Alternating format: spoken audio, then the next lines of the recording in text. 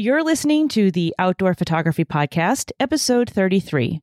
Today, we're sitting down with Virginia-based fine art, landscape, and portrait photographer Michelle Sunz to chat about her recent transition to becoming a full-time photographer, photography projects, alternative revenue streams, finding fog, the challenges of converting her Honda Element into a camper van, and more. So, stay tuned.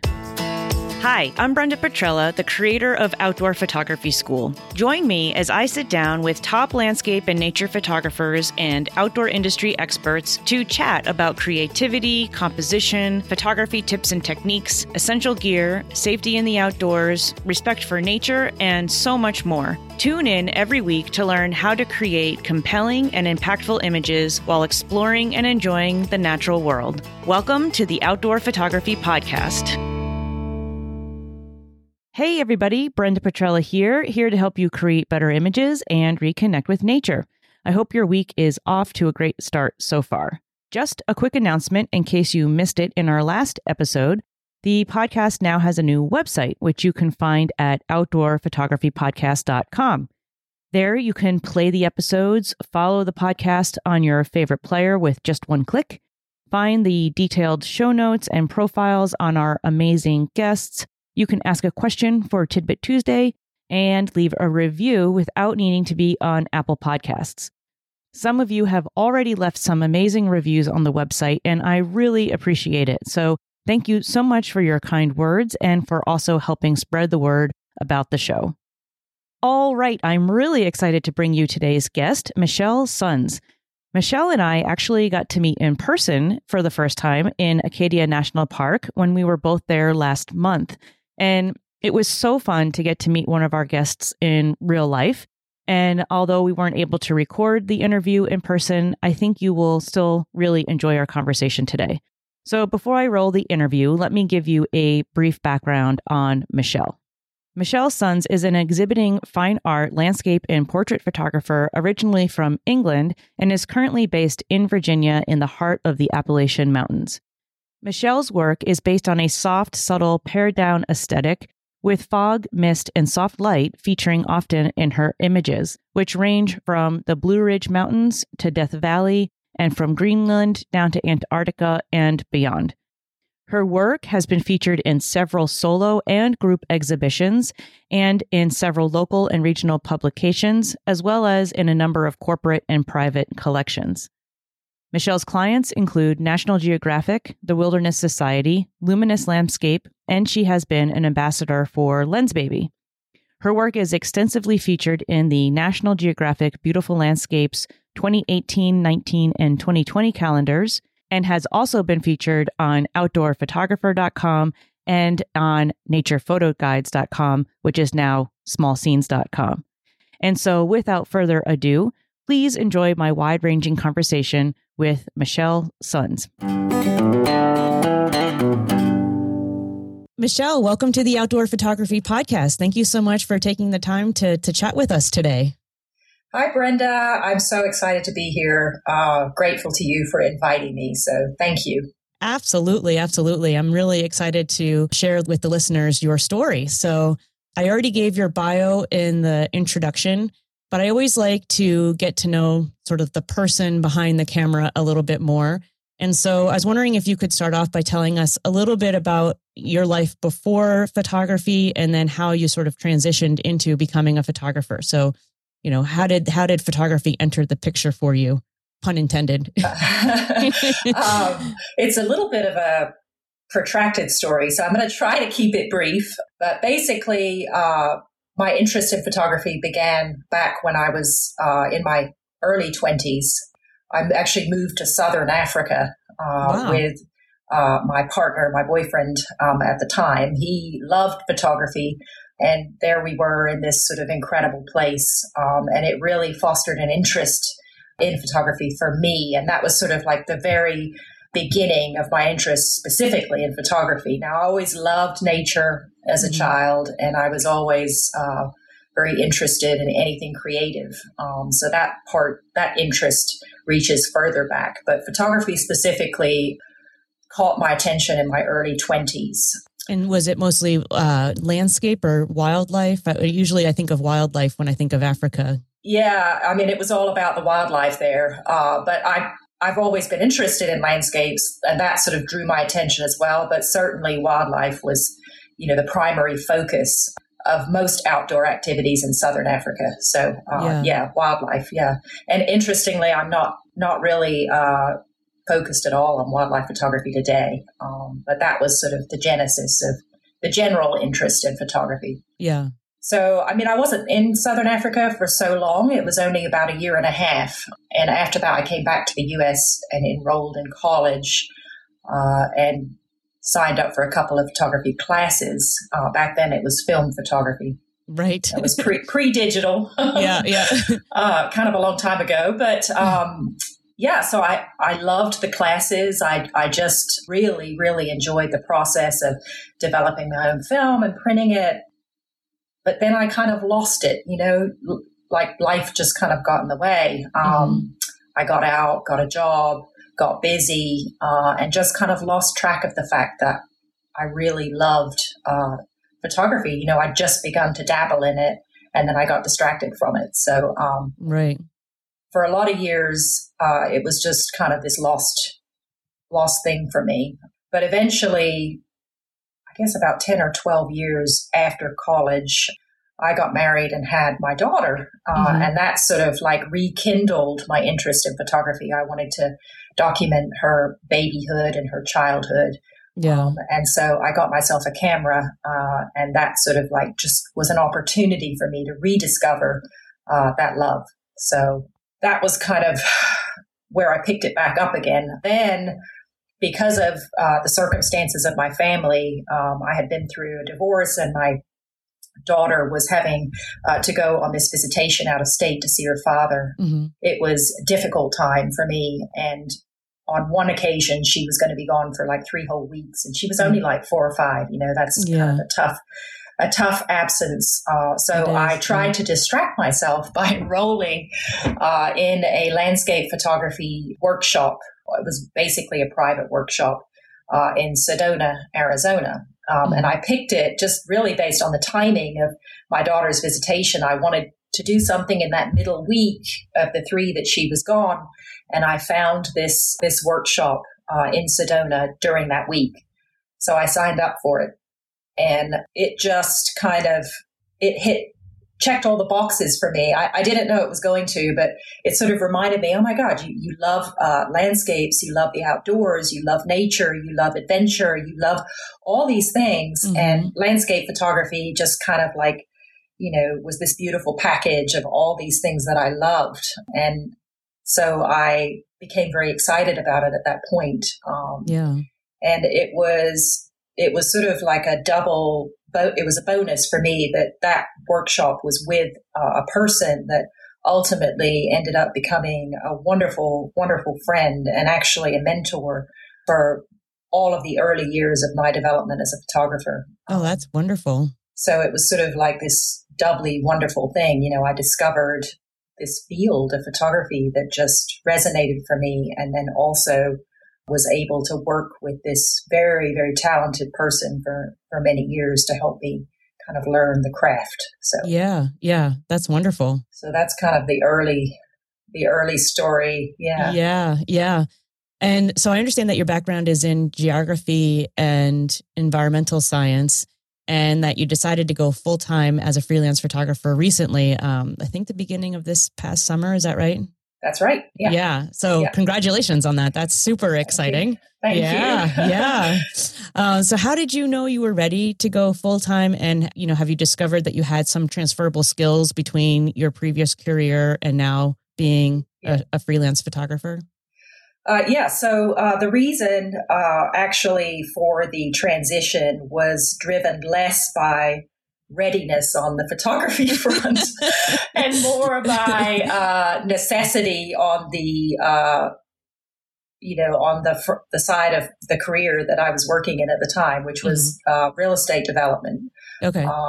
But although my background is in geography and environmental science, ultimately I worked for many, many years in retail geography. Which retail was geography. What is that? Yeah. So basically that's spatial analysis used to help guide retail locations. Oh, interesting. Okay. So I worked for Advance Auto Parts as a site analyst or a research analyst for 14 years. And I worked closely with development managers. So they were the people out in the field that were like finding sites that could potentially be new stores for Advance Auto Parts. And my team worked on sales forecasts and market analysis for the company. So we kind of worked side by side with these development managers. And after 14 years of doing that, I was ready for a change. So I kind of jumped to the other side of the development process and became a development manager for a different company. Actually, we were a senior housing development company, and I did that for 4 years. And it was wonderful, incredible opportunity for me, but it was just really stressful. It was incredibly stressful. And the workload was extremely heavy. And I found myself sort of basically in dire straits, waking up in the middle of the night in a cold sweat, having an anxiety attack about, something I'd forgotten to do that day, or, the implications of forgetting were very, very expensive. And it was just too much pressure. I just don't do well under that amount of pressure. Yeah. And so I decided for my own well-being, I was going to stop doing that and try the photography thing. So that's great. It's very similar to how I ended up going into photography as well. Oh, okay. was more of an escape from where I was rather than a destination of where I was going. But yeah, same thing. A super high stress career position, lots of responsibilities that mistakes were not tolerated well. And so it was more of a mental health decision to leave. It's hard to say goodbye to a salary and benefits and using your background training to take that leap of faith into something else that's so unknown. It's hard to do that. But I understand the motivation behind doing that. Yeah, it was definitely a needed change for me, but it was sort of, and it still is. I'm still sort of in that transition. It's only been a few months and I'm still trying to find my way. But I do feel like it was a very positive change. And I'm glad I made it. Despite how difficult it was. So. Yeah, that's good. That's good. So now just a few months into it, do you have any advice for people who are considering leaving a traditional career and going into photography? I'm very grateful that I was able to save up. I saved up. I saved up the funds to give myself breathing space during this transitional time. I was doing photography part-time for many, many years, and I never had the time to really focus on building the income side of it. So when I sort of jumped in, it's almost like I was jumping into sort of an empty pool. I wasn't jumping into a filled pool where I had some kind of, solid income stream. I'm kind of doing it from scratch. So it's not been easy. It's been kind of a scary few months, but because I had that sort of savings, to lean on, it took some of the pressure off. And I ended up actually, taking a part-time remote position with a consulting firm in DC, just to kind of take the edge off of the income situation, whilst I spend some time trying to build the income from the photography. Yeah, that makes sense. So, it's nice to be able to do that. Yeah. So when you decided to make the leap, did you think ahead about these are going to be the different revenue streams of the business? How much of the business aspect did you try to figure out ahead of time, and how much of it are you sort of doing as, learning as you're doing and going along? So I know based on what I've been told by other photographers that there is this sort of necessity, just based on how the market is, to have multiple income streams. So I expected, to have my finger in a lot of pies. But I'm trying to be very mindful and sort of conscious in which pies I stick my finger into. Right. For example, I don't believe the traditional model of working workshops as a major source of income for photographers. I don't believe that will work for me. Mm-hmm. Although I haven't taught a workshop, I just know enough about myself to understand that would be sort of like uncomfortable, very difficult for me. Yeah. So that's the more traditional way of doing it. And I already know that that's probably not going to work for me. So I'm looking for other income streams that suit my personality more. So an example would be my poster series that I've been working on for a few months. I wanted to find a way of getting my work out to customers that were not inclined to drop hundreds of dollars on fine art prints. Right. I do sell fine art prints, but that's a very limited opportunity, I think, for most photographers. And so I was looking for a way to get my work out there and sell it in a way that was more accessible to more people. Right. And so I came up with this idea of an art poster series that I could market on a retail basis as well as a wholesale basis, mm-hmm. and even a commission basis if I needed to work with galleries or whatever. Right.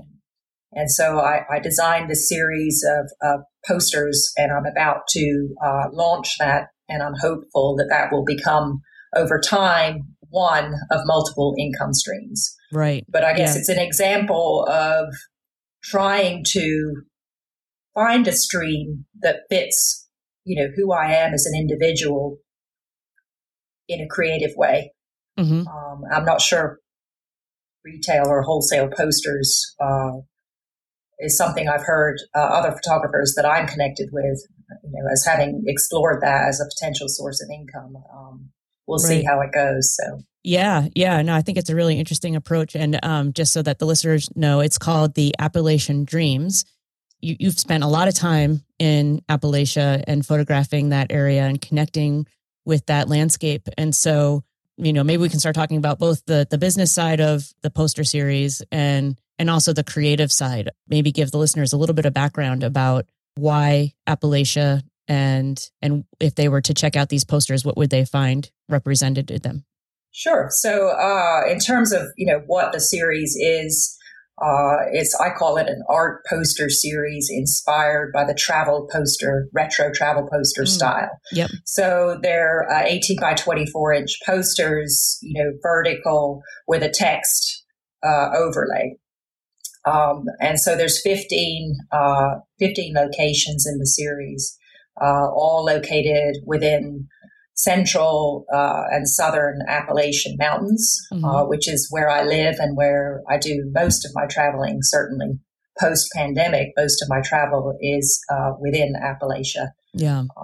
And so the states covered include Tennessee, Virginia, where I live, West Virginia, where I spend a lot of time, and also North Carolina. And they are sort of a kind of a dreamy landscapes shot in my signature style, and they're accompanied by the text that shows the location, and then a sort of a 4-line stream of consciousness account of the dream or the location. Mm-hmm.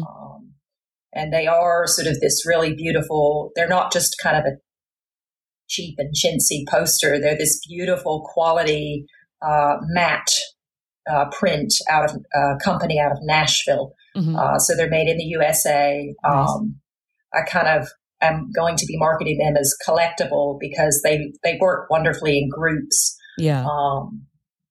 And I guess, as I mentioned before, the whole point of this series was to make them price accessible. Right. And so they are very affordable. The suggested retail on them is $33. Or I'm going to be offering signed copies for $50 on my website. And how did you come up with the 15 images? Actually, I perused my catalog. I perused my catalog of images and found 15 images within Appalachia that I thought were, would be very attractive, colorful, on walls that typified my style of imagery. and that were locations that I thought my target customer would be interested in for, whatever reason. So some of them are iconic locations. Most of them are, I would say. Yeah. Others are probably less well known outside this immediate region, but maybe, known within this local area. So that was kind of how I selected them. They also needed to conform to, a certain layout because everything is standardized. The Appalachian Dreams text header is in the same location on every poster. And so the image behind the text had to be able to accommodate text in that location. Right. Couldn't be, too busy or detailed. Yeah. So did you do all of the design work yourself, or did you work with a designer on the layout and the text colors and the text font and all that kind of stuff?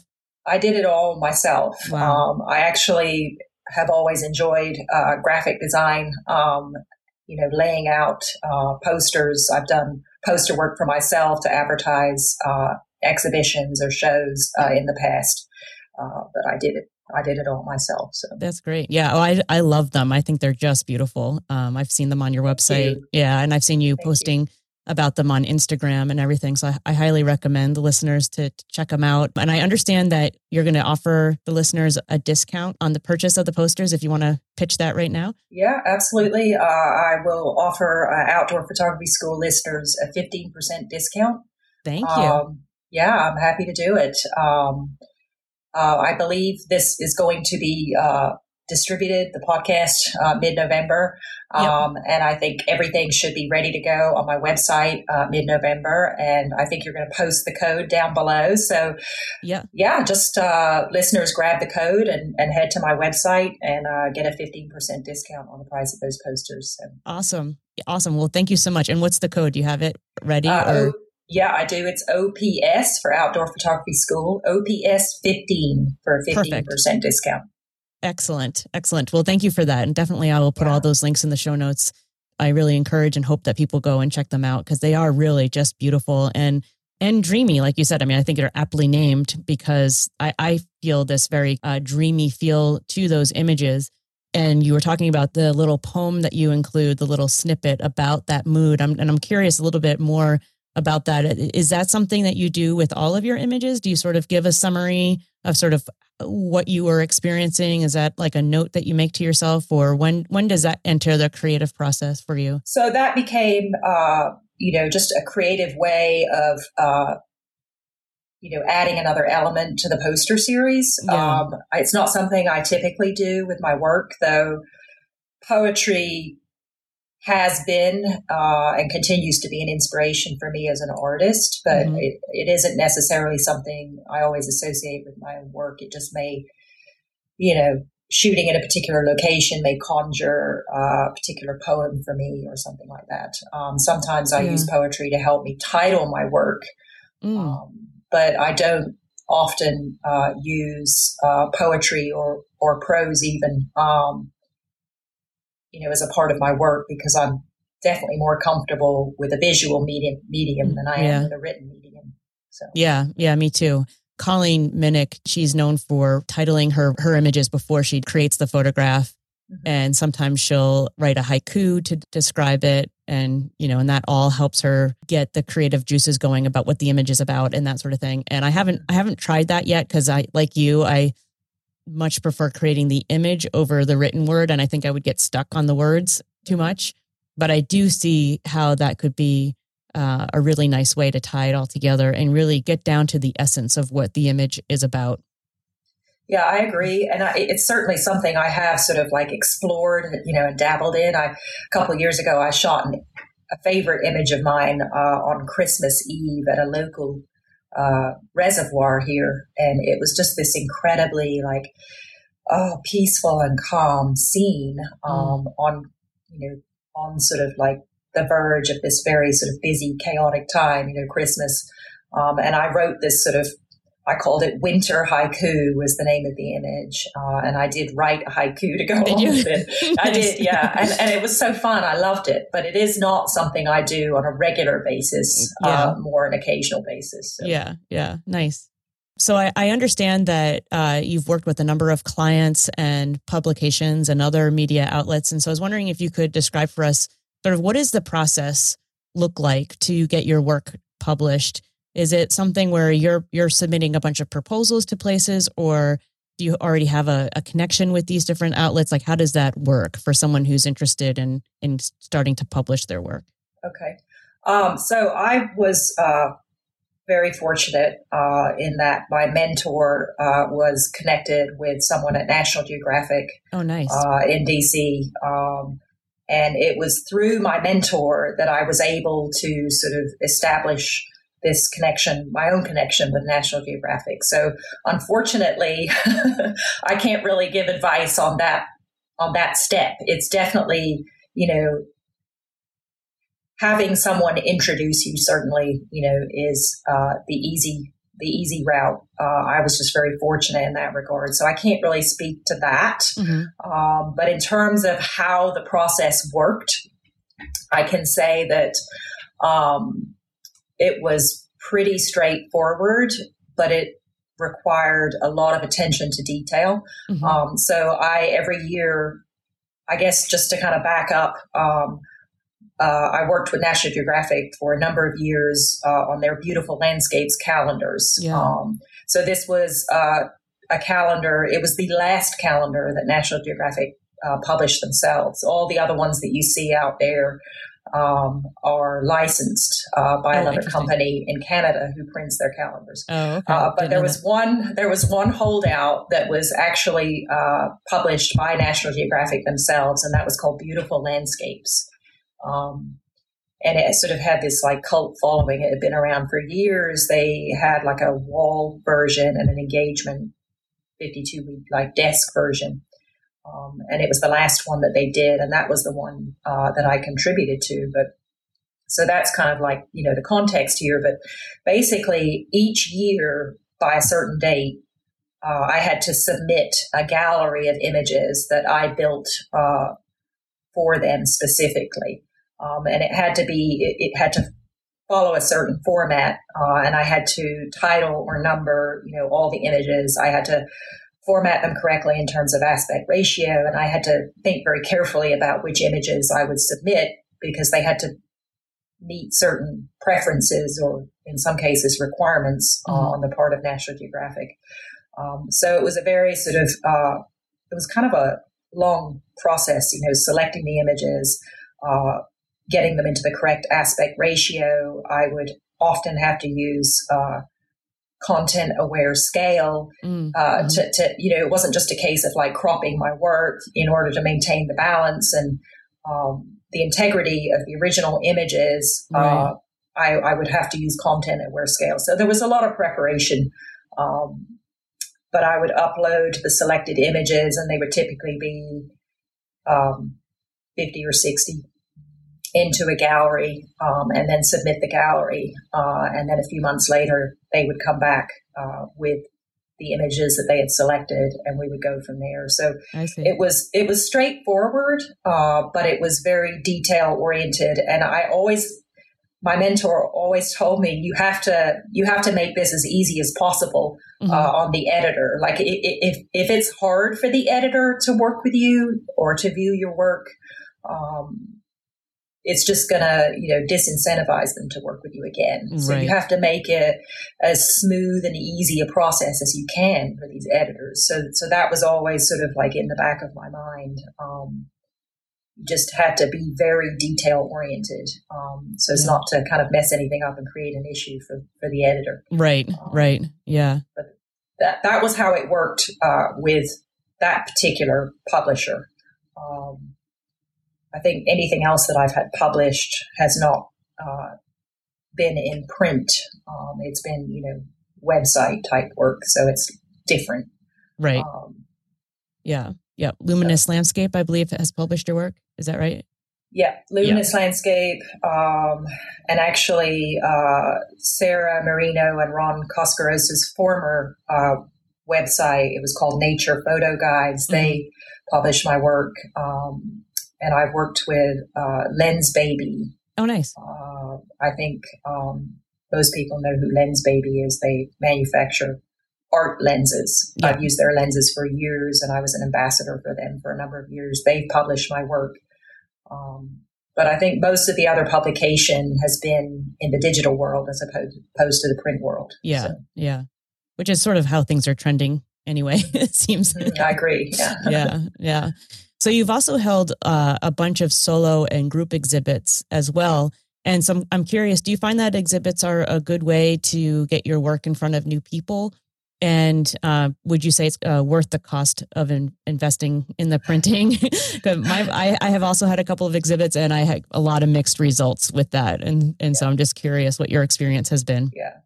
So most of my exhibition experience has been sort of local or regional group type work. I enjoy it, and I think it's a great way to build your reputation as an artist, but it is not an income generator. Yes. Yeah. It's actually probably the opposite. Yeah, I know. It's a money pit. Yeah. That's been my experience too. Yeah.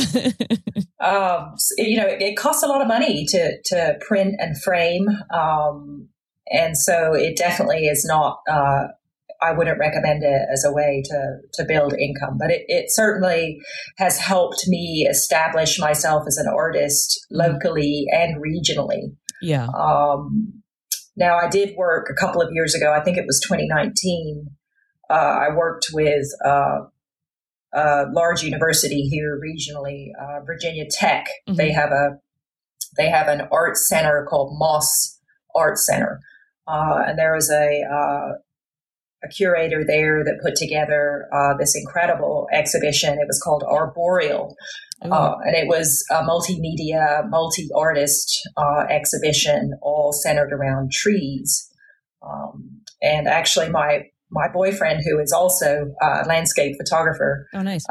And I both were featured in that exhibition. He has these like just giant 6-foot wide prints of trees that we went to Japan a few years ago, and he made these gorgeous, gorgeous images of trees. And so he had a few of these very large prints in the exhibition. And then I had a series of either 7 or 9 Appalachian ice-laden landscapes. So that was actually important for me. That was a kind of a bigger venue. And some of the artists included in the exhibition were nationally known artists. Wow. So that was a real privilege and honor, an opportunity for me to be included in that. It was definitely a step forward for me. And I was fortunate in that instance. Now, this is the only instance where this has been the case. They were able to provide me with a grant to cover the cost of framing. Oh, that's so those nice. 7 or 9 images. They were large. They were like 45-inch wide images. Wow. And so the framing would have been very expensive to do that. For sure. Yeah. So that grant really, actually was the opportunity. I couldn't have done it otherwise. I couldn't have taken that kind of expense on to exhibit. Right. So in that instance, it was just a little different because I didn't have to sort of like spend a lot of money to participate. But typically, I think exhibiting, you do have to spend money to participate, unfortunately. Right. So. Yeah. Yeah. That's been my experience too. And it's always a debate of like, well, is it going to be worth it? And what am I going to do with the prints if they don't sell? And, just swap them out for prints in my house from a previous exhibit or something like that, Yeah. So I'm still trying to figure that out. I have a lot of very large ice-laden landscapes. I mean, I don't know what I'm going to do with them. Nobody wants to hang ice in their house. So I try to recycle the frames. Actually, my boyfriend he's my printer.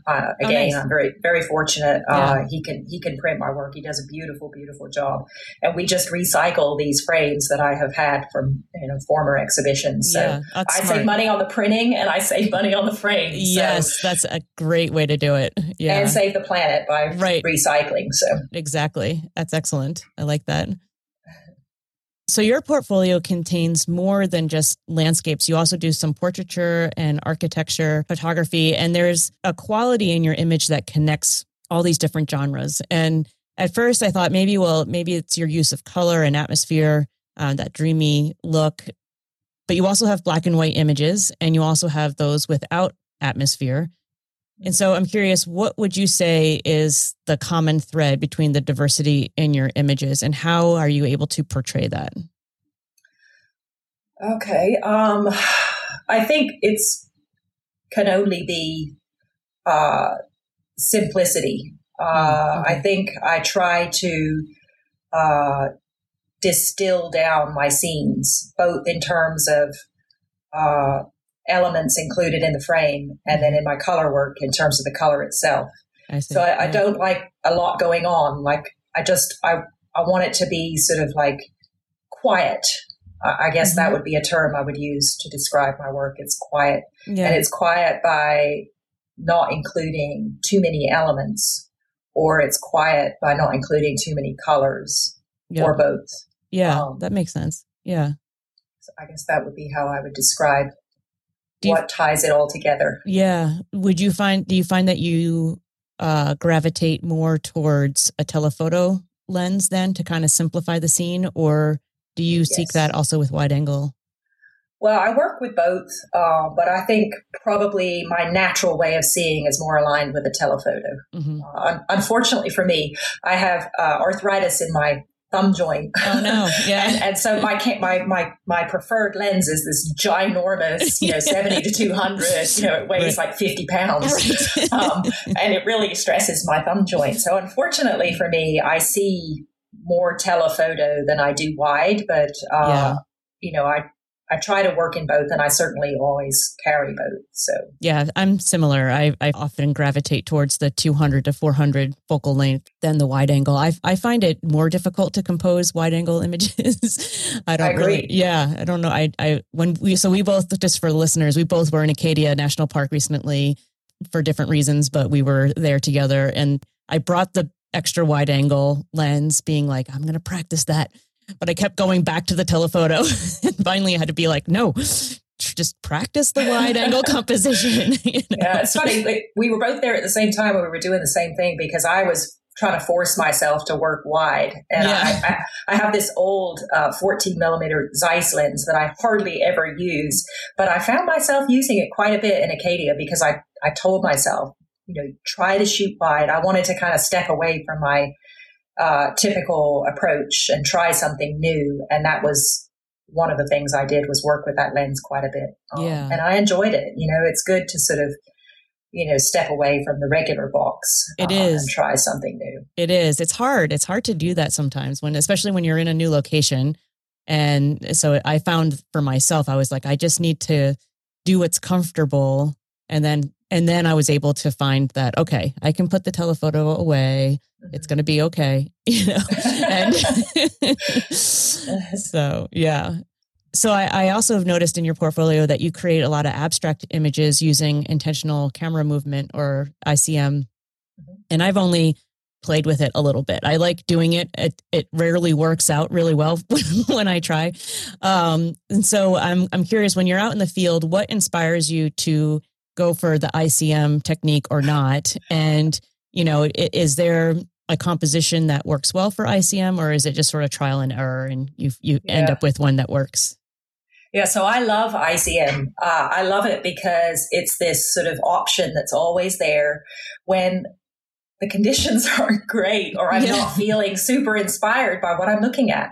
Yeah. It's just this sort of like, it's this tool that you always have available that you can pull out to stimulate creativity when other things aren't going so well. You're not seeing creatively in other ways, or the light isn't what you want, or honestly, if the landscape just isn't that interesting, photographically speaking. So I use it as a sort of a tool when other tools fail me. But I love it because it sort of like can distill down a landscape into just form and color. Yeah. And so that's a way of simplifying, which is what I'm always looking to do. And I love love that about it. But I'm very picky. I'm very picky about my ICMs. I do not like to include any sky whatsoever in my ICMs. Yeah. It adds this very sort of heavily textured look to the images, which I don't enjoy. I like the softer, smoother kind of look. So yeah, it's a wonderful tool, and I use it on a regular basis. I have, like everyone else that uses it, I have a very high failure rate, but occasionally I hit on something that just I love, and so I love playing with it. You know, it's kind of freeing. You know, take the camera off the tripod and set the shutter slow and just move it about, and you can move it in so many different ways and achieve so many different effects. Yeah. Do you have a preferred shutter speed that you use for it? Yeah. I like to work around the 0.5 second to 0.7 of a second. Mm-hmm. I find that works the best with the way I move the camera. And I'm typically using my 70-200 lens for that. And so all those things combined, just through trial and error, I've just determined that 0.5 to 0.7 of a second works best for me. Yeah. I mean, I've tried longer as well, but I think I tend to move the lens or the camera fairly quickly. Mm-hmm. So longer just kind of like it's just too much blur and not enough definition. Yeah. That makes sense. So yeah. Do you ever keep it on the tripod and just move in one direction? No. Yeah. I don't. Mostly because it's just too limiting. Yeah. To me, it's just too limiting to try to work it on the tripod. I do it if I'm doing a linear movement, up and down or side to side. I'm very consciously, trying to control that movement so that it remains level, because otherwise you introduce diagonals and stuff like that. Yeah. And so I'm pretty good at that. And if you weren't, then I can see how the tripod might help you depending on what type of head you have on your tripod. Yeah. I have a ball head, so it doesn't help me. It doesn't help me stabilize. It sort of makes it more difficult. Yeah. So I don't use the tripod. Yeah. Yeah. I think a pan tilt head would make it easier to do that. Yeah. Do you ever do the zoom the lens kind of? Yes. Yeah.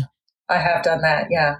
I tend not to be as happy with that result as I am with a more sort of linear movement, or a combination of linear and random, or I like kind of spirals or circles. You've done really good spirals. I've really enjoyed them. They're just so cool to look at, and yeah, thank you. It's different than what you typically see with ICM, which I like. Yeah. So speaking of simplicity and tools to get to simplicity, I know you also love fog and mist. And so do you have any practical tips on how to predict or find fog or foggy conditions? How do you go? Do you plan those images, or how does that work? Okay, so I'm always on the hunt for fog, but unfortunately, it's very difficult. In some situations, it's very difficult to predict fog. So I guess I live in a mountainous area, and the easiest way to find fog in a mountainous area is to go up in elevation. Mm-hmm. Above the cloud base layer. That's the easiest way to find fog. It's the most reliable way to find it. So I use certain apps that will tell me what the elevation of the cloud base is on a cloudy day. So, the app, and I'll mention the apps by name here in a minute, but the app will tell me, at the lowest cloud base on any given day is 1,800 feet. And so I'm like, okay, I can go to X mountain, which is 2,500 feet, mm-hmm. and know that I will be in the clouds. Right. So gotcha. That's the easiest, most reliable way of finding fog for me in the area I'm in. Mm-hmm. Low-lying fog, like in valleys and along waterways, is much more difficult to predict and find. So I have less of my work includes that type of fog. They're very different types of fog. A low cloud is very thick and dense, and sort of like an even fog, whereas a fog rising off a waterway or confined to a valley can have light coming through it from above, can be just more isolated and have more sort of varied density. So they're just very different kinds of fog. Mm-hmm. I like the second kind, the kind that's harder to find and harder to predict. I like that kind more. Mm-hmm. It's more interesting to have light coming through the fog. But just, by virtue of its nature, I find it less often, and it features less often in my work as a result. Yeah. So, they're just two very different kinds of fog. So, a story about fog. I'm always on the hunt for fog. I never stop talking about fog. I'm sure I bore everyone around me. I was in Acadia, as you mentioned, and I was so hopeful that I would find fog because there's a lot of water, obviously, surrounding Acadia. There are a lot of lakes. And we were there at that time of year when the air starts to cool down, but the water still retains the warmth from the summer. Mm-hmm. And that's that's a formula that can be very favorable for fog formation. So I was really hopeful that I would be able to find fog while I was in Acadia. And, I think I saw about 2 wisps of it the entire 12 days that I was there. And they lasted all of 30 seconds. Right. It wasn't a foggy time. It really wasn't. Yeah. And the morning I drove away, as I drove off the island onto the mainland, there was fog everywhere with sun coming through, and it was all like taunting me. Yes. So it can be a mysterious thing that's difficult to find, difficult to predict. But that's actually one of the things I love about it. So yeah. Kind of like Bigfoot. Yeah. Well, it's a little more appealing than Bigfoot. That's true. Yeah. So what are the apps that you use for predicting the weather to see if it would be fog friendly? Okay. So I use 2 apps religiously. One is, one is an app and one is a website. Okay. So the app is called Meteo Blue, METEO, and then the word blue. Okay. And it's a European weather app, and it's incredibly robust. It's just kind of like mind-boggling how much information is in that app. But there's one particular part of the app that I use, and that's called the Meteogram. Okay. And it's just a little PDF graphic snapshot of 3 days and 3 nights. And on the Meteogram, it has a graphic representation of cloud cover. Okay. And so it shows cloud elevation on the vertical axis.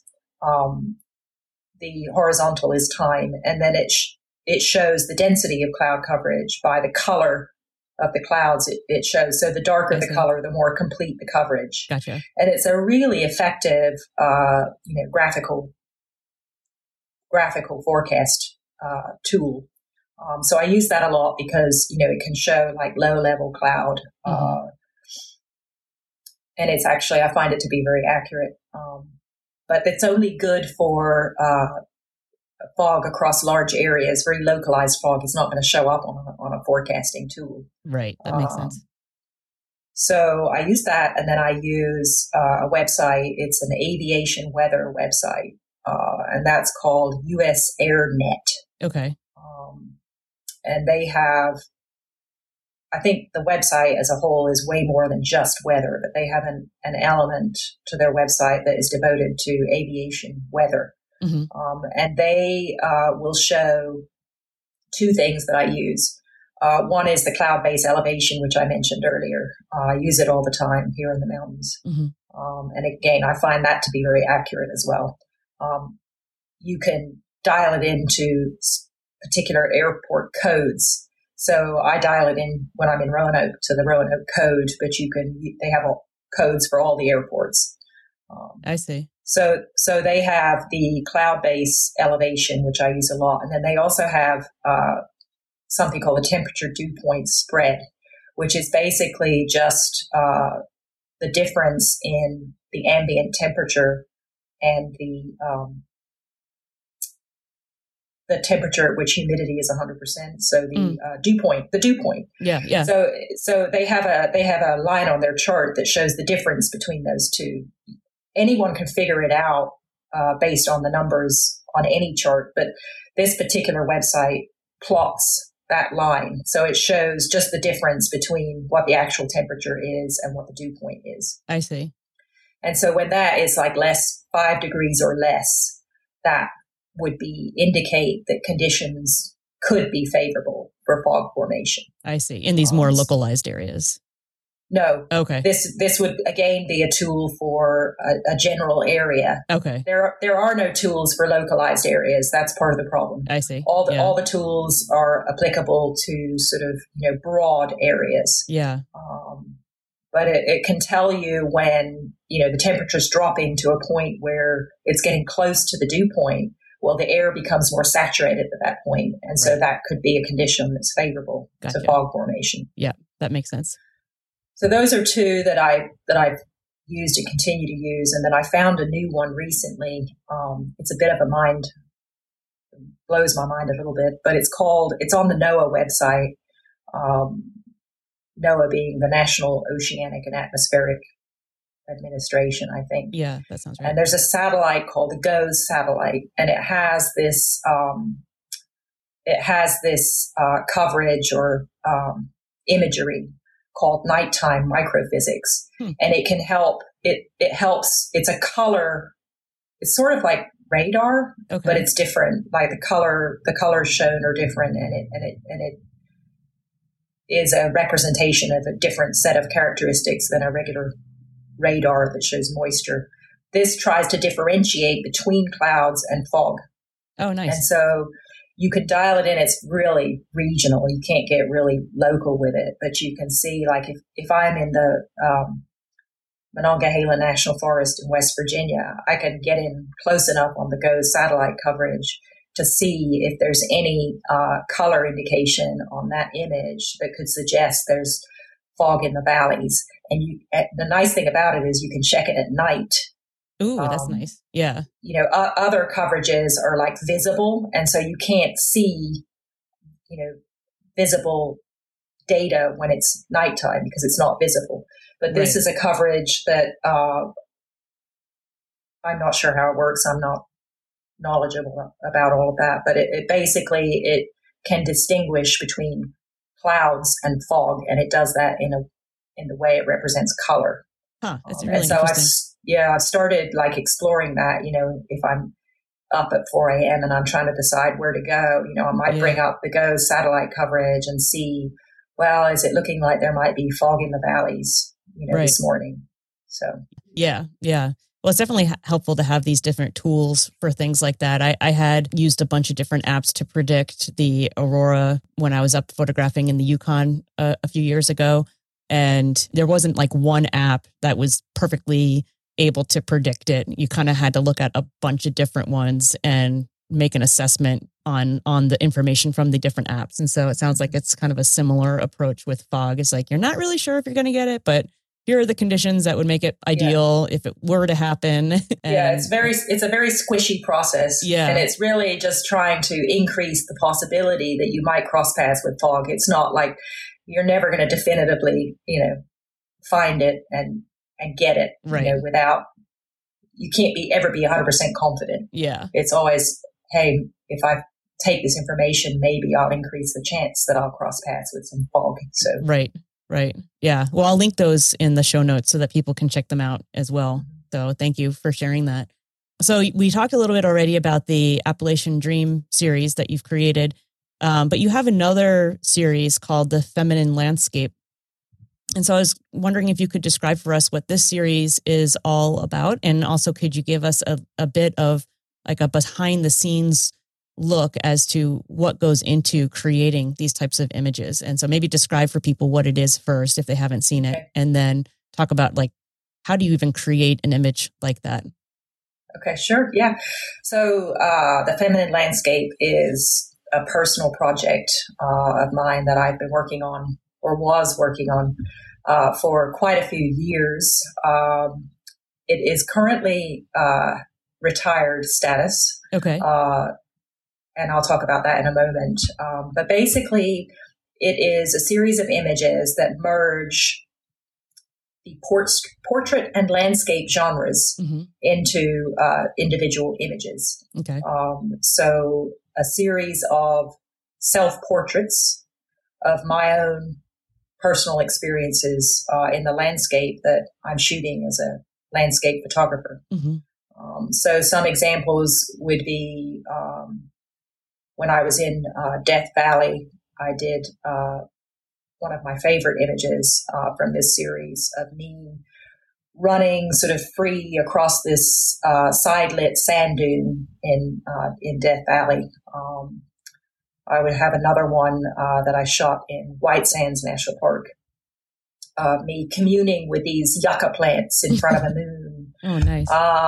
Or another one where I was sort of dancing like a ballerina on the edge of an ice fjord in Greenland. So they're all very different, but they're all sort of self-portraits in a way, kind of fantastical self-portraits in these dramatic, memorable landscapes that I've been so fortunate to have been able to visit. And being able to do those things and see those places is something that I really treasure. Like, it's probably means more to me than any other than the people in my life. Yeah. It certainly means more to me than any other element in my life. You know, it means more than where I live. It means more than what I wear. It means more than all the physical things in my life. These experiences sort of like define who I am as a person. And so they are very important to me. And I wanted to find a way to document what I have been fortunate to be able to do in a very creative way. Yeah. And so since I was out there anyway as a landscape photographer, you know, standing in these ridiculously amazing places with my camera on a tripod, right? I just kind of like came up with this idea of, you know, walking out into this scene that I've like framed up. You know, I've got this beautiful composition, and I sort of just had the idea one day, well, what if I walk out there, you know, and sort of like add this human element, add this, you know, add scale to the image, add a sense of adventure to the image, and also add, you know, for myself, a way to document that experience. Yeah. So I did that, and I was like, ooh, this is really cool. You know, I mean, I was just kind of wearing the first few, I was just wearing my outdoor clothes, and I was like, I wonder what it would be like if I, you know, added, you know, a really brightly colored dress that contrasted dramatically with the landscape. So then I started like shoving dresses down in my backpack when I would go out on these on these trips, and I would throw on the dress and I would like run out into the scene and take photographs of myself. And it just became this like this thing. It was like this beautiful expression of something I was doing anyway. Right. And it was a nice balance to the more static, traditional landscape image that I was creating. It was more expressive. It was less traditional. It had the human element where, you know, my regular work does not in any way, shape, or form have a human element. Right. And so I found it was an expression, it was a documentation, but it was also this beautiful balance to my regular work. Yeah. And so I started doing it like almost everywhere I went. I started making this work, and, you know, a lot of them weren't successful because it's very difficult to think of so many things all at the same time. You know, you're thinking of the composition, you're thinking of the light, you're thinking of the settings, you're thinking of your pose, you're thinking of the dress color, you're thinking of all these different elements. And so, not unlike intentional camera movement, there was a high failure rate. But when it worked beautifully. And so I have this series of images, and I actually have a whole lot of stuff that I've never edited or published, because ultimately I sort of retired the project as this became a thing on Instagram. It became like this, I don't know, it just kind of took over Instagram of, you know, people in these beautiful landscapes, and it sort of rendered my personal project, honestly, passé, to be completely honest. I mean, my project just became a bit of a cliche. And so I retired it. But it was certainly, whilst I was doing it, which was maybe for 5 years, very, very meaningful to me. Yeah. And the images remain very meaningful to me. Ultimately, I would love to find the time to compile them into a book with narratives about each one of those experiences as well, and to give it to my daughter. Oh, that'd be beautiful. She's 21 now. She's about to graduate from college. Yeah. And, mom is just really not that cool. But this book, if I could put together this book and give it to her, she might change her mind. Oh, that's great. I think that's a wonderful idea. Yeah. Especially because it is so personal of your connection and your experience. And they're so mystical and beautiful. And I just can't even imagine the planning that goes behind it. Like, I'm just trying to imagine myself, all of the competing elements, like you just said, the timing, the lighting, getting out of your hiking gear and into a beautiful dress, and making sure that you're in the frame the way you thought you would be when you framed up the shot. You must have a long range remote trigger or something. Yeah, I had a remote that had a good range on it. And then I also would use the intervalometer part of my remote. That makes sense. Yeah. So just take a whole bunch, almost like a time lapse. Yeah. I would just set it off going, take a frame every 2 seconds. And then I'd, walk 5 minutes away and I'd have 750 images of me on the way to the place. Right. But then there would be, 20 of me in this place. And, so high failure rate, but sometimes it came together. Did you ever have people come along the way and ask what you were doing, or? Yeah, that was always not my favorite part. I don't like an audience. Yeah. That seems contrary to what would be suggested by the series itself. But I do not like an audience at all. It makes me feel so self-conscious, and so I would kind of do them secretively. Yeah. I would try to do them at times when there wouldn't be anyone there to see me doing it, or I would, pick places where there was no one. But it's not something I tried not to have an audience. Let's just put it that way. Yeah, yeah. Some of my images I couldn't have done without assistance. Mm-hmm. So there's an image I did in Great Smoky Mountains National Park. There was this beautiful, soft rounded hill in Cades Cove that I watched it for years, and the light would just kind of glance off this hill in this really magical way. And I knew I wanted to make an image there, but it was just where I would have to set my camera up was just too far away from where I needed to be to put myself in the right place in the frame. And I would have had 10,000 images of me on the way to the place in that instance. So I have a photography buddy, a shooting partner, a good friend of mine called Tim, and he actually helped me with that image. So is that the one behind you there on the wall that I can see? Yes, it is. Yeah. Yeah.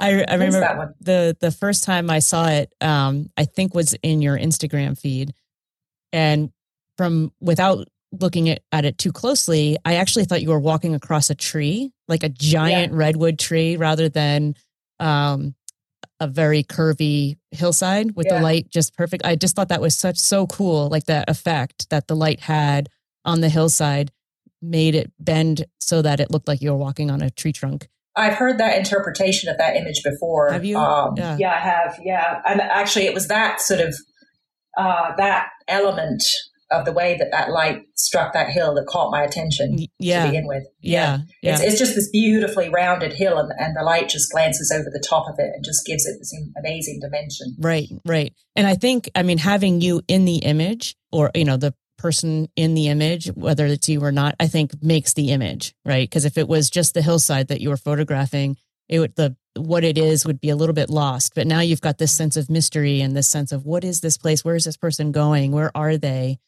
What are they experiencing? All these new questions come to light by having you in there. So, yeah. Yeah, that was one of the beautiful things of, having this, project as an ongoing project was it did sort of open up shooting opportunities that may not have been there otherwise. Yeah. Some scenes just don't work without X included in them, and this one needed a figure or a person.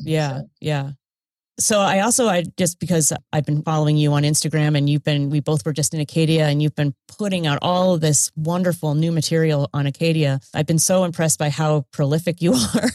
And so I wonder, do you have like a workflow when you're traveling like that to be able to shoot, edit, and publish on such a quick scale? So typically, I do not carry my laptop with me when I go on these trips. Okay. So normally I would just as I'm shooting, I'm writing to two cards, an SD card and a CF card, both at the same time. So I have a backup. Mm-hmm. So normally I just take my cameras with my 2 memory cards, and that's it. And when I get back, I just kind of like download and, dig into it all. But this particular trip was different. So as I mentioned earlier, I'm working remotely for this consulting firm in DC, and I needed to be able to work that job while I was in Acadia. Mm-hmm. So for that reason, I had to take my laptop with me. Yeah. And actually, I went to the library in Southwest Harbor every day. I was in Acadia and worked for a few hours on my laptop. But So that was the reason I had the laptop on this trip, which was atypical. Yeah. So I was camping, and it was getting dark so early, wasn't it? Yeah, it was. So I would go back to my campsite. I was camping alone. It was just me. And I would go back, and it was dark, and it was like 6:30. Right. So I did have, I've got an inverter in my car that allows me to charge electronic devices. So I could keep my laptop charged at the campground.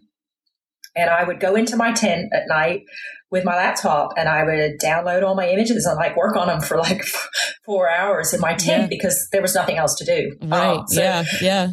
I was prolific on this trip, but it was a function of, having a laptop where I wouldn't typically, and also, early dark hours and having all these hours of nothing to do. So yeah, that makes sense. So I processed a lot of images.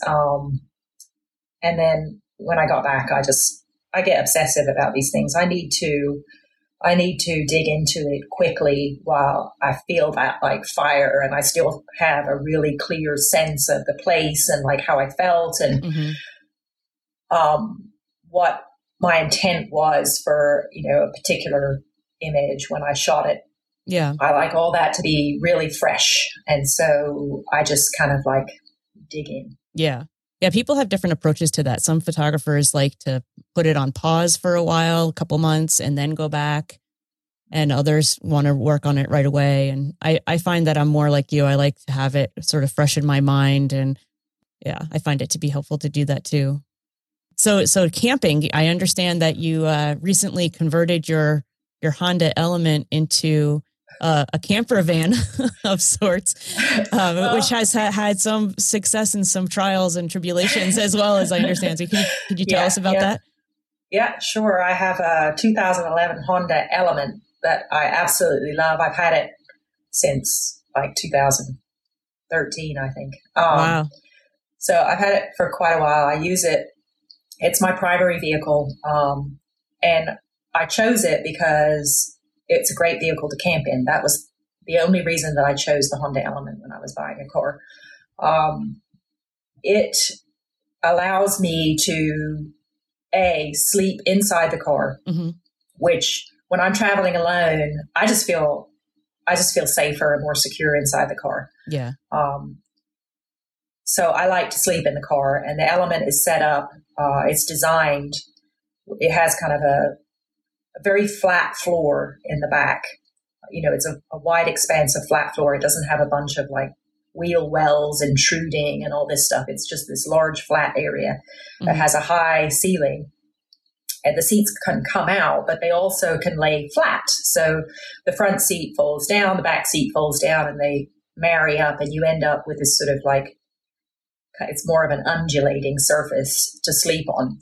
And so I used that as my bed inside the Element for years, but it really wasn't very comfortable. It just wasn't flat, right. And so I was never comfortable, and I was never really getting rest. And I always wanted to build a sleeping platform. It's this whole like subculture thing, modifying these older elements to be more comfortable as camping vehicles. Mm-hmm. And I knew I wanted to do it. I just never could find the time when I was working in development or whatever. I was just too busy. Yeah. And so I always just tolerated this undulating seat. But when I stopped working full-time in development, I was able to spend some time designing my modification and sort of bringing it to life. So I built this 3-piece sleeping platform in the back of the vehicle. I put down what I call wall-to-wall carpeting. Mm-hmm. It's this nice carpet all across the back, and I sewed blackout blinds that kind of tuck into all the windows and make it like really dark from the inside, but also really dark from the outside. So because sometimes I use that to sleep in a stealth way, like I'm not at a campground, I'm not at a trailhead. I might be in a Walmart parking lot. Right.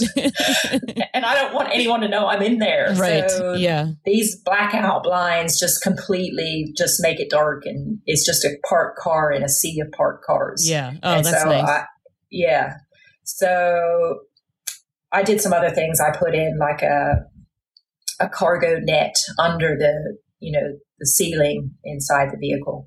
And I put in all these like MOLLE bags on the doors. It's got all kinds of really cool little details in there. But essentially, I made it into a more space efficient, more comfortable camping vehicle. Mm-hmm.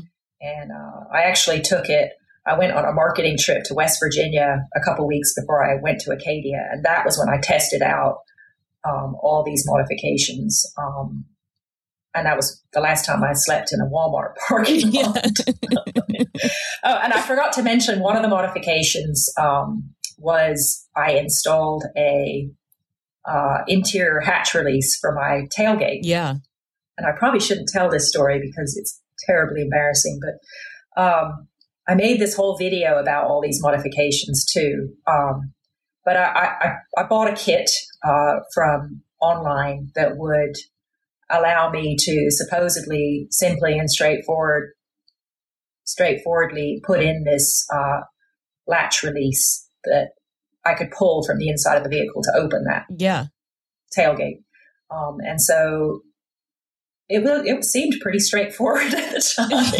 And I did it, and it worked. It worked beautifully. I made a video of it working. I saw the video. I was really impressed. It was wonderful until the day I was leaving for the trip, when I went to open the tailgate to load in all this camping equipment and camera equipment, and it wouldn't open. Oh my gosh. Like even from the outside, it wouldn't operate. It just, the latch was like not operational at all. Huh. So I don't know what happened. I don't know what I did wrong, but ultimately I was able to get it repaired in Portland, Maine, at a dealership. They had to replace basically the whole guts of the tailgate to get the latch to work again. And it cost over $700 to get it fixed. So I wouldn't recommend installing your own interior hatch release on a Honda Element. I would not recommend it. So that kind of fell through for me. That's too bad. Is there another way to can you get out through the passenger door or? Yeah, sure. Yeah. Okay. That's how I've used it for years. You have to lean over the front seat, open the front door, and then you have the Honda has this like reverse opening back door. It's sort of I don't know how to say it. The hinge is on the back of the door instead of the front of the door. I see. So you lean over, open the regular front door, and then you can open the side door. Gotcha. Okay. It's very awkward, but it works, and that's how I have to use it. So yeah. Well, is it more comfortable? I guess that's the more important thing. Can you sleep in it? It's incredible. I bought like a hybrid camping mattress. It's sort of foam and inflatable. Nice. And I put that on the platform, and it's unbelievable how comfortable this thing is. Oh, that's I'm blown away by it. Yeah. So, oh, that's awesome. Yeah. It worked out. I have a Tacoma, and I just built a little platform for the back just before Acadia, actually. And so I have not slept in it yet. So I have no report on how functional or comfortable it is. But I have a short bed, and I am short myself, but I'm not so short that I will have to sleep on a diagonal in the bed. So I'm not sure how comfortable it will be in the end, but maybe by the time we chat again, I'll have a report on that. Did you get a mattress to go on top of that? I have camping mattresses that I thought I would use. We have like the typical like backpacking camping mattress, which those are not that comfortable. The ones that are like an inch thick. And then we have what we call like glamping camping mattresses, because they're like 5 pounds. You would never hike with it.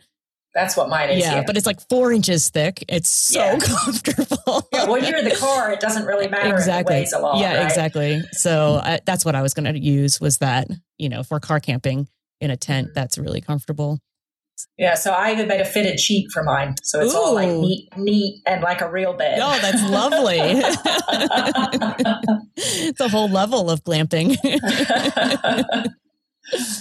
So before we wrap things up, are you up for doing a lightning round? Okay. Yeah. Yeah. Okay. Yeah, why not? Okay, good. All right. Why not? All right. So what is your favorite quality of light to photograph? Oh, fog. Fog with sunlight coming through. Like low angle light, would you say? Yeah, definitely low angle. Yeah. But just, I guess a lifting fog with sunlight breaking through would be my favorite. Yeah. It's also the hardest to find. Right. So. Most elusive. Yes. So what's one piece of gear that you can't live without that's not your camera, lenses, or tripod? I would say I'm really scared of bears. Like, I'm really terrified of crossing paths with bears. Yeah. And so I always carry an air horn. Oh, that's interesting. Always have an air horn. Like, I also, if I'm in a bear dense area, I also carry bear spray. Yeah. But I honestly don't want a bear to get close enough to me where I can get it with the spray. That's way too close. Yeah. So the air horn would be my first line of defense. Yeah. Just to scare it off. So I always have my air horn in my bag. Yeah. I've never heard of that. That's a really good idea. Yeah. I mean, much more effective than a bear bell, I would think. Yeah, I have one of those too, but I don't always carry that because it's annoying. Yes, yeah. They are annoying. Yeah. So you do a lot of camping, and I understand that you're currently following the keto diet. And so I'm curious, what is your favorite keto-friendly camp meal? Okay. I'm actually, since I went to Acadia, I'm off keto, but I am going back on it now that I'm home. I really like that diet because I feel better on that diet than I do when I eat a lot of carbs. Yeah. But it is tricky. It's tricky on 2 levels for people who are outdoors and active. So it's not great for energy. And I generally, if I'm going to be outdoors for any extended period of time, or I'm going to be doing anything that involves a lot of exertion, I step away from the keto because I just find my energy level, it's very difficult to access energy in a body that's on the keto diet. So in general, I stay away from keto when I'm outdoors. That makes sense. But there have been times where I have been eating keto when I have been outdoors, and I actually really like salmon that you can get in olive oil in foil pouches. So it's nice, somewhat lightweight. And I mix that with mayonnaise, and I'll have it like in a tortilla with lettuce, or I usually carry cucumber. Isn't that weird? That's a little weird. But so I really like it like in a tortilla with mayonnaise and cucumber and salt and pepper, which I always carry as well. So that sounds delicious. That's good in keto right there. Yeah. It has to be a low carb tortilla though. Yes, exactly. Yeah. So why photography? I think of myself as, number one, I've always been creative. Like I have this never unrelenting urge to create. So I have to create in some way. And I think photography resonates for me because I sort of like sit in this sort of on the fence between being right-brained and being left-brained. So I have a very well-developed creative side, but I also have this well-developed, more technical, analytical side. And so photography also kind of sits on the fence between those two things. And I think that's why it resonates for me. It's sort of, it just checks both those boxes for me. Yeah. You know, it's really creative, but it's also, you know, got this sort of technical side to it. Yeah. And I think that's why I love it. Yeah. Yeah. That's a great answer. I can relate to that. Having a science background, it definitely has been a nice marriage between those two sides of the brain. I agree. Now, I do not get mired down in the technical side of things. You probably will never hear me talking about technical stuff. You know, I just, but, you know, the physical act of like using the camera and really knowing the camera and understanding, you know, exposure and those things are very enjoyable for me, but I don't generally sort of really talk about it. But sure. Yeah. But you did have to learn it at some point, right? So studying all of that, having that more analytical brain probably helped a bit to acquire that knowledge. So what does connecting with nature mean to you? Okay. What does it mean to me? I think connecting with nature is, for me, it's like this. I use lip balm a lot. This is really, really weird and like random. I'm like obsessed with lip balm, right? I've always got dry lips. I always need the lip balm. Being out in nature is like soul balm. It's like, I like that. It's like medicine for my soul. It just makes me feel better as a human being. It's like this beautiful balance or antidote to, you know, the chaos and the stress and the anxiety of modern life. It brings much needed balance and perspective into my life. And so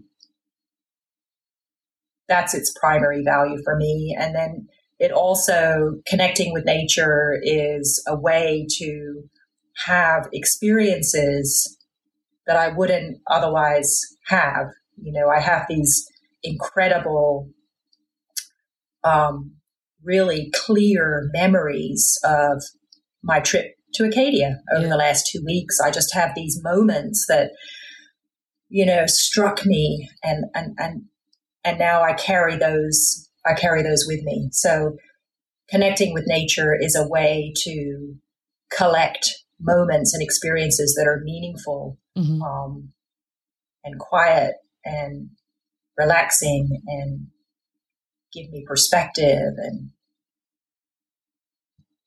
I lost my reverence for nature for so many years. I just kind of, it was just, you know, lost along the way of getting married and having kids or having a kid, getting, you know, a career going. And I sort of lost that reverence that I had as a young person for the natural world. And so being out, you know, making beautiful images in nature today allows me to tap into that reverence that I've had ever since I was a child. So yeah, oh, it's so wonderful. I'm so glad. I'm so happy for you that you're doing it. Well, thank you. I'm happy for me too. Yeah. I feel lucky, very lucky to be able to observe, you know, what I get to observe. So it makes me a better person. Yes, I agree. Me too. It makes me a better person too. Well, Michelle, this has been so much fun. Thank you so much for taking the time to share your stories with us today. I'm sure the listeners really appreciated it and got a lot out of the show. And if people wanted to learn more about your photography and your Appalachian Dreams posters, what's the best way for them to find you? The best way to find me is to go to my website. So that is Michelle with just one L. So Michele. And then it's sons, like sons and daughters, SONS, michellesons.com. Great. And you can find out everything you want to know there. Okay, excellent. And I'll put those links in the show notes along with the discount code for the posters and all the other things that we talked about today. So the apps. Yeah, the apps absolutely. Yeah. Yeah. Good. Well, great. Well, thank you again. Well, thank you, Brenda. I'm so grateful for the opportunity to talk to you and think about these things. It's great to sort of like have that opportunity to discuss it with you. So thank you for inviting me. Oh, of course. And hopefully it won't be the last time we talk about it. Hopefully not. Yeah. All right. Well, take care. You too, Brenda. All right, I hope you enjoyed that interview with Michelle. And again, you can find out more about her photography on her website at michellesonsphotography.com. And I highly recommend checking out her Appalachian Dreams poster series, which I will link to in the show notes at outdoorphotographypodcast.com/33. And again, thank you, Michelle, for coming on the show. And thank you, dear listener, for tuning in. I appreciate you, and I hope you got a lot of value out of today's episode. Next up on the podcast, we'll have Pennsylvania-based landscape photographer, writer, and educator Chrissy Donady on the show to chat about the challenges of finding the ever-elusive work-life balance, staying connected to what brings you happiness in photography, some Lightroom tips, and a whole lot more. So be sure to follow the podcast so you don't miss out on this or any of our upcoming conversations. And I'll be back here next week with a Tidbit Tuesday episode where I'll answer some of your submitted questions. If you have a question you'd like me to answer on a Tidbit Tuesday, just go to outdoorphotographypodcast.com and you'll be able to record your short message. Till then, get outside, my friends, and find yourself a little nature. Take care.